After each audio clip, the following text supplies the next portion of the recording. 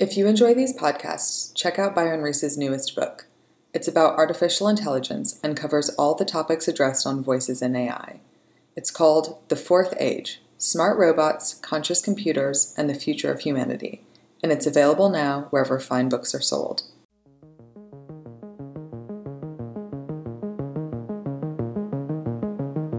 This is Voices in AI, brought to you by GigaOM, and I'm Byron Reese. Today, my guest is Ron Green. Ron is the CTO over at KungFu.ai.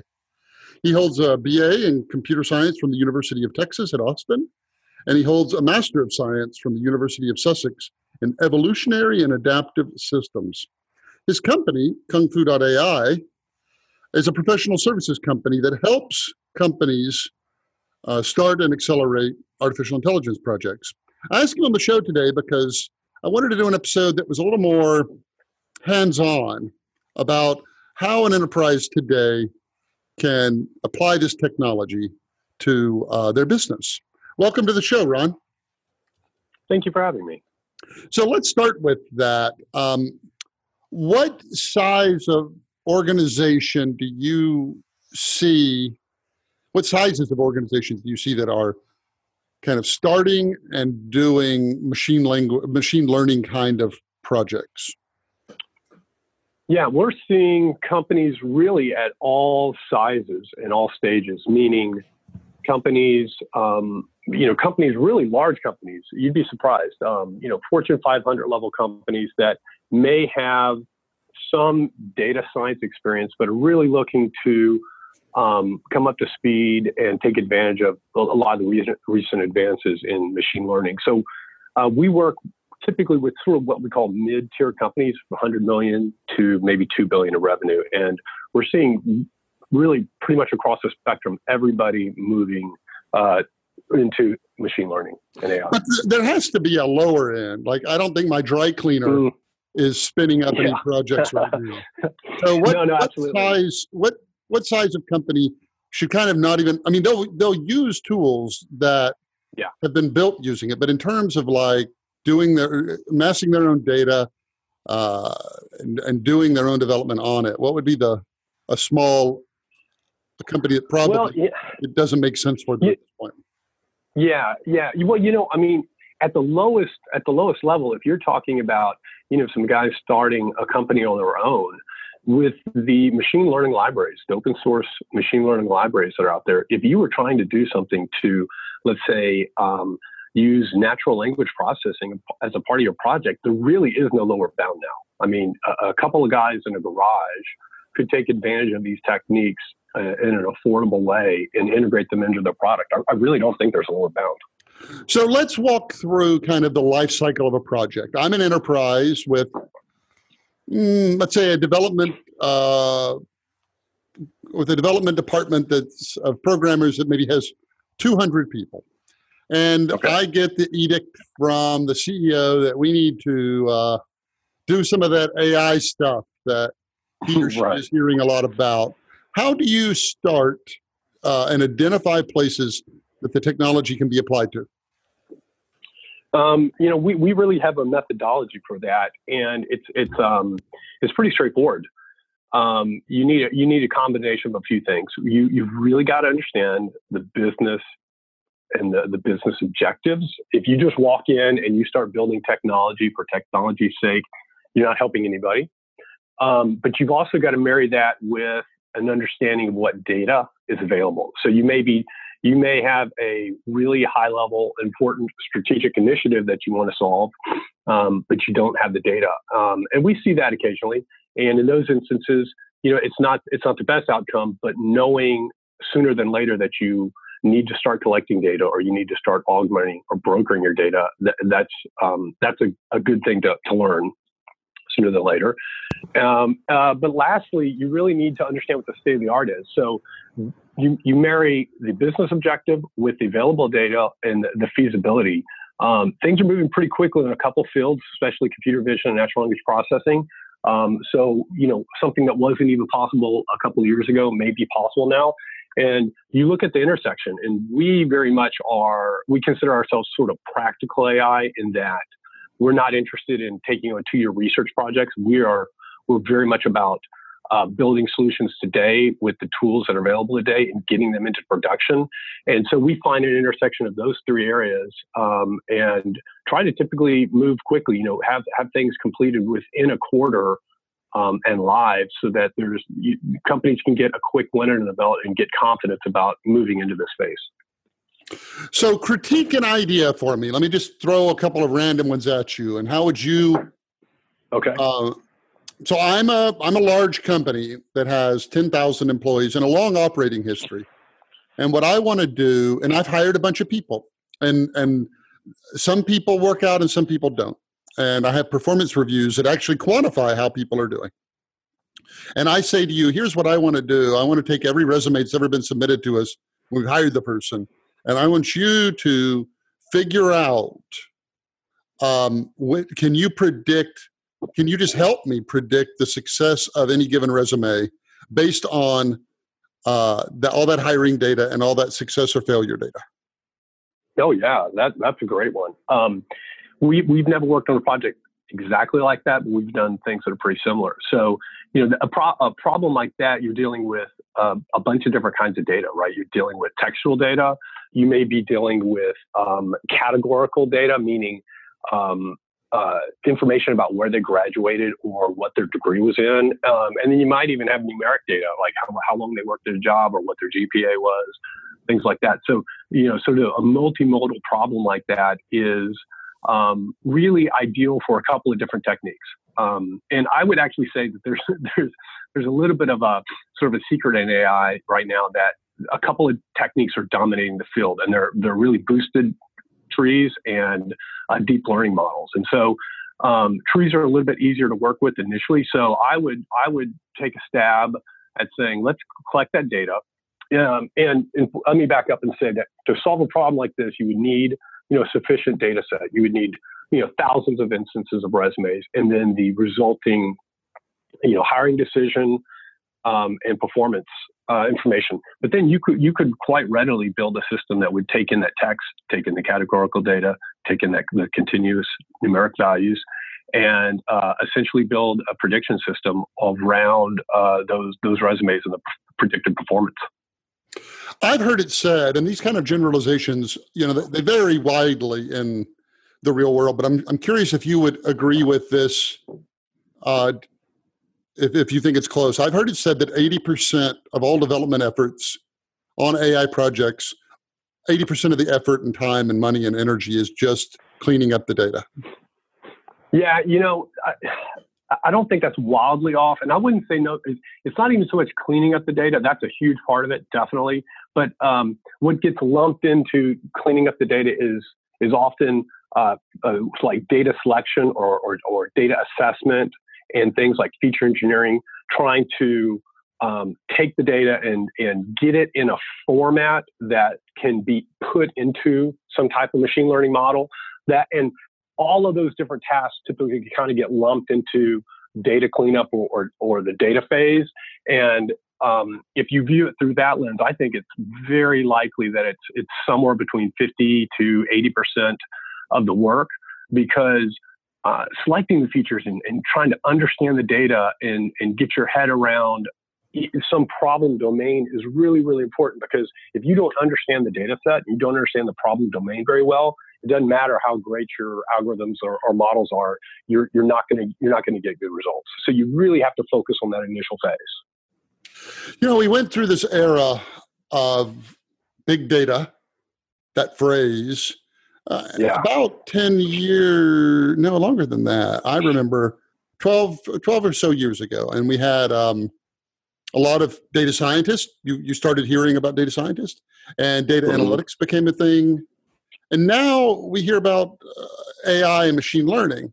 How would you say those two technologies are different, or is it all just kind of packaging and marketing, and it's really the same thing when it comes to the enterprise? No, I really do think there's a difference. So the way I think about it is that if you're doing analytics, it's more you're looking backwards, and I don't mean that in a negative sense. It's that you're taking the data, you're trying to understand patterns or find correlations, or you're trying to explain things that happened in the past. And that's a little bit different than what we're seeing more and more now, especially in machine learning, which is using data to make predictions about the future, right? And the dominant techniques that are really seeing a lot of attention these days are the supervised learning techniques, right? Where you take a set of data where you know what the right answer is, and you can train a model just by giving it examples of the data with the right answer. And the reason that's powerful is because it used to be the only way we could get a computer to do anything was by telling it step by step exactly what it needed to do. But the funny thing is we don't actually know very often how we do things, right? Some things like, for example, how our sight, our vision is so deeply embedded into our abilities, we can't even introspect it. We don't understand how we do it. And so if we're working on a computer vision problem, we literally can solve those now using these new techniques by showing the algorithms examples of the input with the associated right answer. And it can then, if it's trained well, can learn to generalize.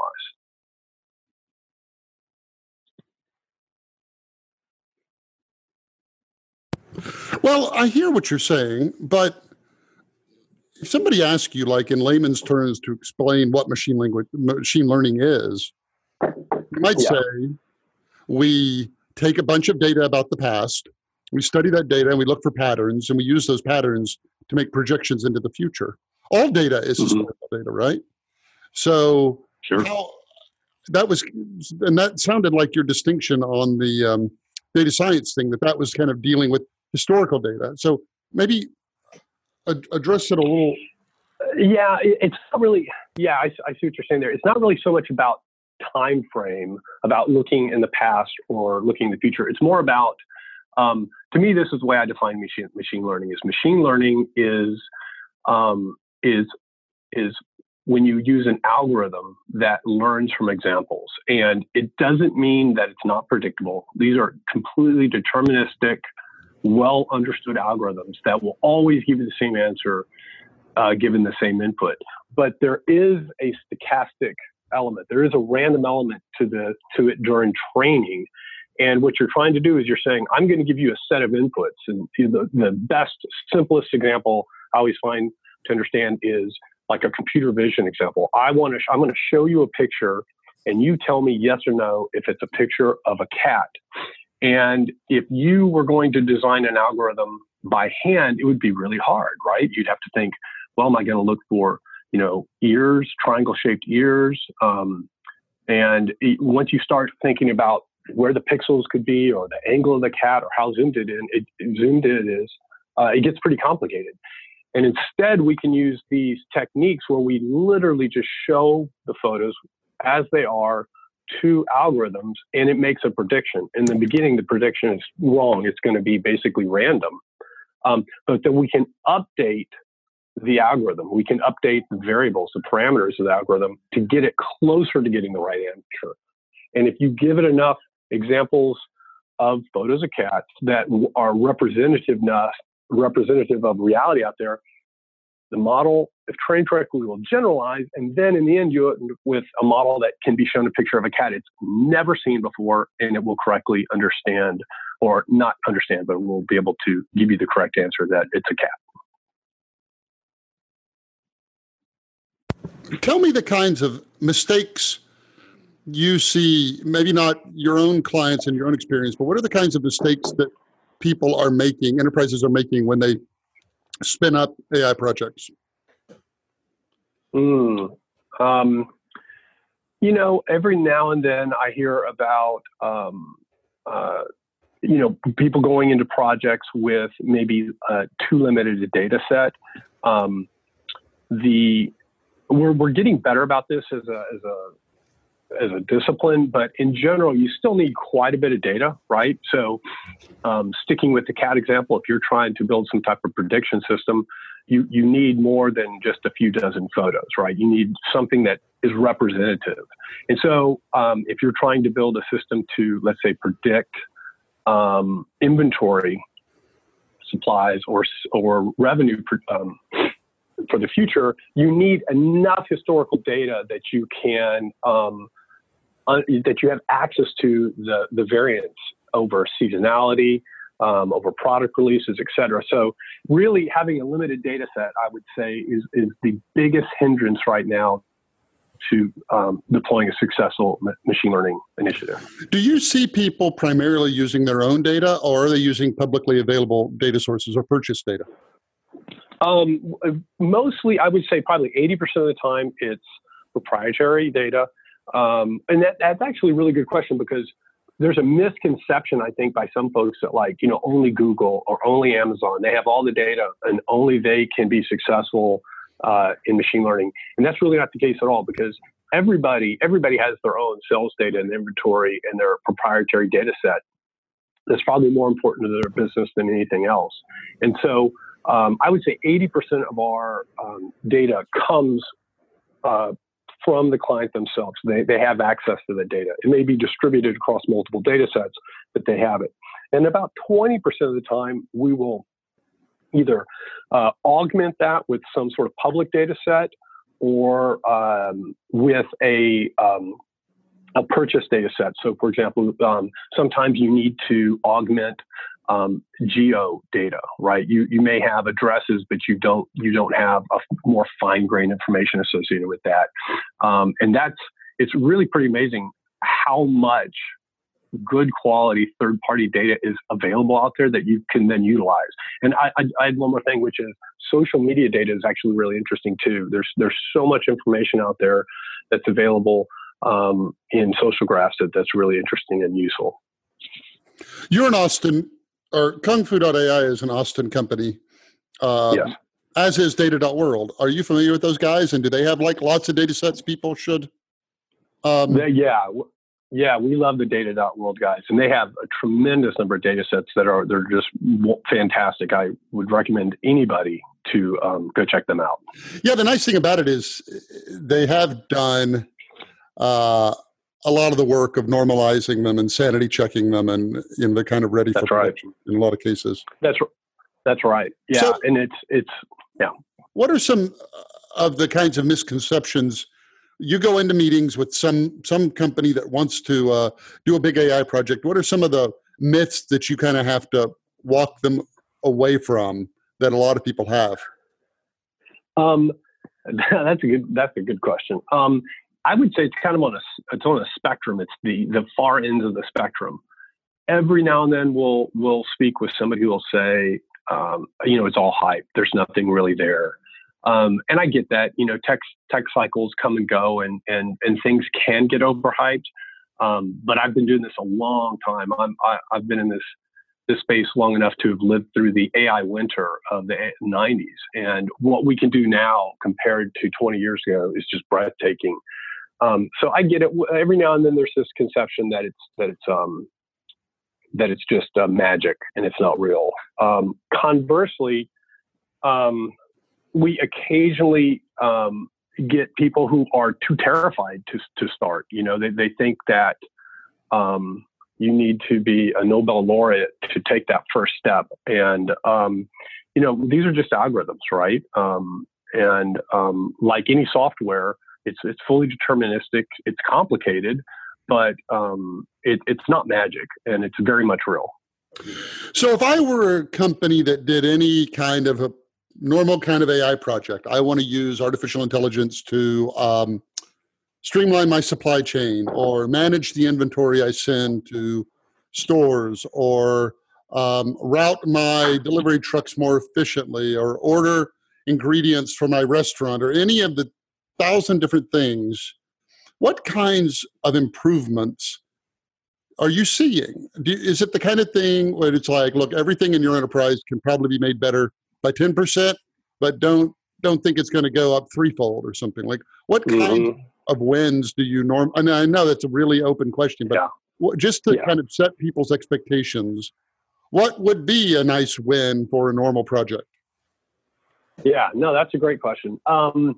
So kind of two things. One is, I would say, like you said, it's pretty open-ended. We have seen deployments where we have made, incremental, let's say, 15, 20% improvement on some metric, but that was considered unbelievably substantial, especially on the predictive side. For example, if you can more accurately predict sales or revenue, even single digits improvements in estimates can sometimes save companies millions. So it's very contextual and relevant, relative. On the other side, what I think one of the areas that I'm most excited about is just being able to do things that you couldn't do before, right? So it's not about relative improvement. There was no way to automate it at all. So the example you gave earlier is really interesting. If you had some way to predict or automate or streamline, let's say, just smoothen out the hiring process, that's tremendously useful. And so natural language processing, computer vision, like we've talked about, have seen revolutions recently. And now we can do things in those spaces that weren't even possible before to automate and make predictions in data sets that were, entirely manual a few years ago. How good are chatbots now? Like if I wanted to build a chatbot for my site to answer commonly asked questions or to schedule appointments or all of that, are those now kind of a super simple thing, or are those still big projects? Chatbots are difficult because I think that was an area where a small win or some small examples, some small domains, some relatively small input domains gave people a sense maybe too much could be accomplished. So I would say as long as your chatbot needs are relatively constrained and they're not open-ended, right? The types of the requests that you would be receiving and answering are limited in scope, reasonably so, then they can be successful. But we're definitely not at the stage yet where you can deploy some sort of chatbot system in the help desk arena, let's say, and just deploy it and forget about it, and it's going to work perfectly. There's just a little too much scope variance in the type of questions that people ask to really hit that level yet. Talk about all the platforms that are out there. What does that ecosystem look like? And are they all designed for different purposes? Or are there a bunch of direct competitors that largely do the same thing? And how vertical are the platforms? Yeah. So we obviously as a services company are platform agnostic. So we get a chance to work really with all of them.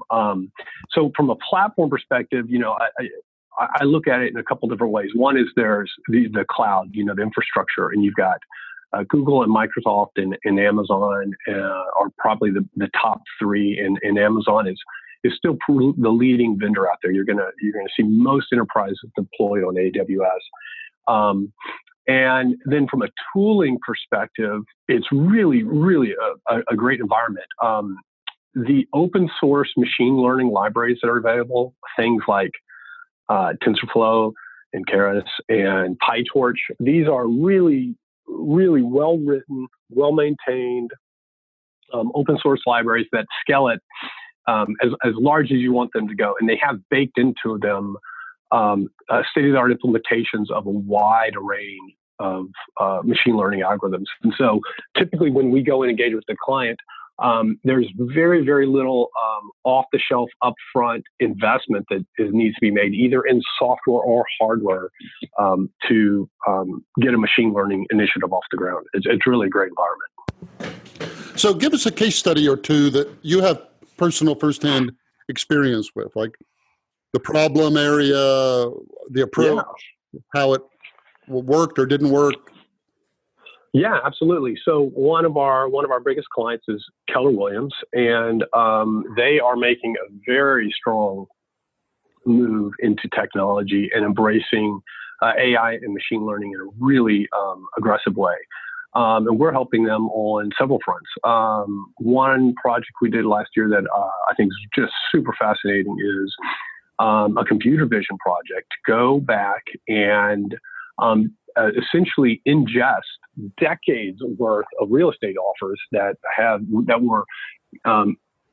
were stored in data stores, either as PDFs or images, but just were sitting there on the file system and had never been accessed. And so these files have literally millions of rows of really high value data about historic real estate trends over the last 3 decades. But the problem was, how do you get that off there, right? And we built a pretty sophisticated computer vision solution that allows brokers now to email in property listing offers, and the pages can literally be from any state, any city, any version, and the pages, in fact, can actually be out of order.